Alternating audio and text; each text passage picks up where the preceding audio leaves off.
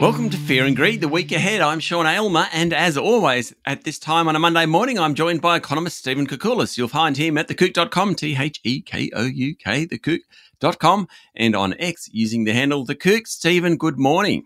And good morning after a busy week last week, wasn't it? It sure was. How did you think Michelle Bullock went at her first, or in fact the first ever press conference for a governor after a board meeting, and obviously the first one for Michelle Bullock? She did really well, and I think even as she said, a bit of plain speaking came through, and that was really refreshing. That first of all, the decision to keep rates steady, absolutely non-controversial. I don't think anybody was expecting a move. So, but there was a debate about, well, is the next move up or down? When will it occur? Did they make a mistake in November with the rate hike, which sort of came out of left field in a sense? But she handled it well. The questions, as always in these things, they're of mixed quality, but they generally got to the key points. And the governor did a really good job, just even with a tiny dose of humour attached to how she was answering these questions, because they're important decisions. You know, we know the economy's slowing down.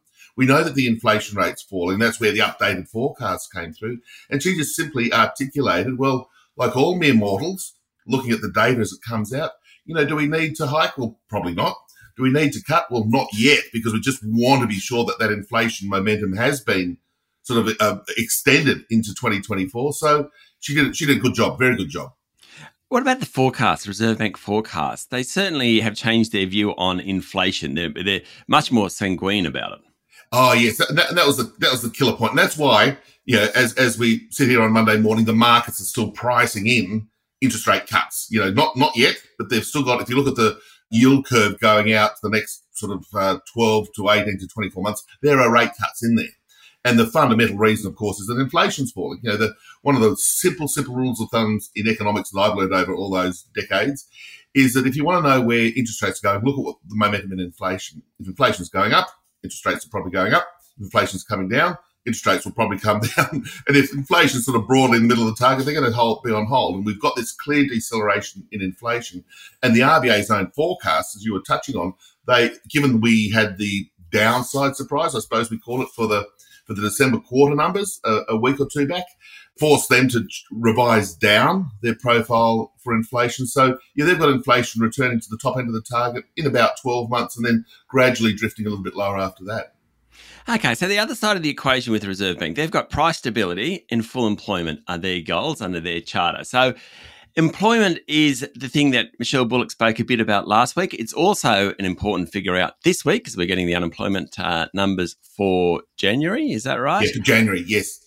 Yeah, and they're the critical issue. You know, if we're to, I like to boil things down in economics to try to keep it simple. You know, inflation, we've just discussed, absolutely vital to the interest rate outlook. But as you said, the new mandate of the new RBA is to put a greater emphasis on the labour market. And on Thursday, we're seeing the January labour force numbers. And as the Bureau of Statistics have said, I don't want to get too technical and funny here, but, you know, the seasonal adjustment between December and January and even November with the bring forward of the Black Friday sales impacting retail employment and all those other things has really made it a choppy number. And you might recall last month in December, we saw employment falling 65,000. So that's probably partly the trend, but also partly just statistical noise. So I think we're looking for a bit of a rebound.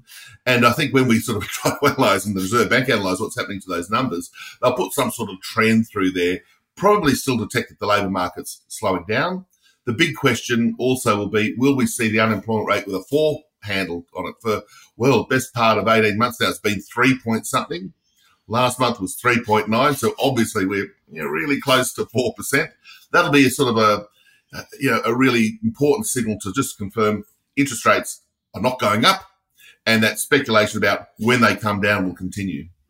Something Stephen Halmarick, the chief economist at Commonwealth Bank, last week I was listening to him, and he made a really interesting point. You can get a higher unemployment rate without anyone in the economy losing a job. It's just that more people enter the workforce, and we sort of forget that. So a couple of things here I want to say is, just that idea that people don't have to lose jobs for the unemployment rate to rise, but also even at 4.1, 4.2, 4.3, historically, that ain't a bad result. Oh, that's a terrific result. And in fact, pre-pandemic even, when we were sort of analysing the economy and the unemployment rate was hovering around 5%, you might recall in 2018, 2019, I thought, well, that's not bad. If we get it to 4 3/4, we'll be doing really well. Now here we are saying, well, if it goes up to 4.5, we've got a real problem. But I think that point of a bigger economy is a really important one. That immigration inflow that we've often spoken about in terms of housing and these sorts of issues, yes, it does add to labour market issues as well.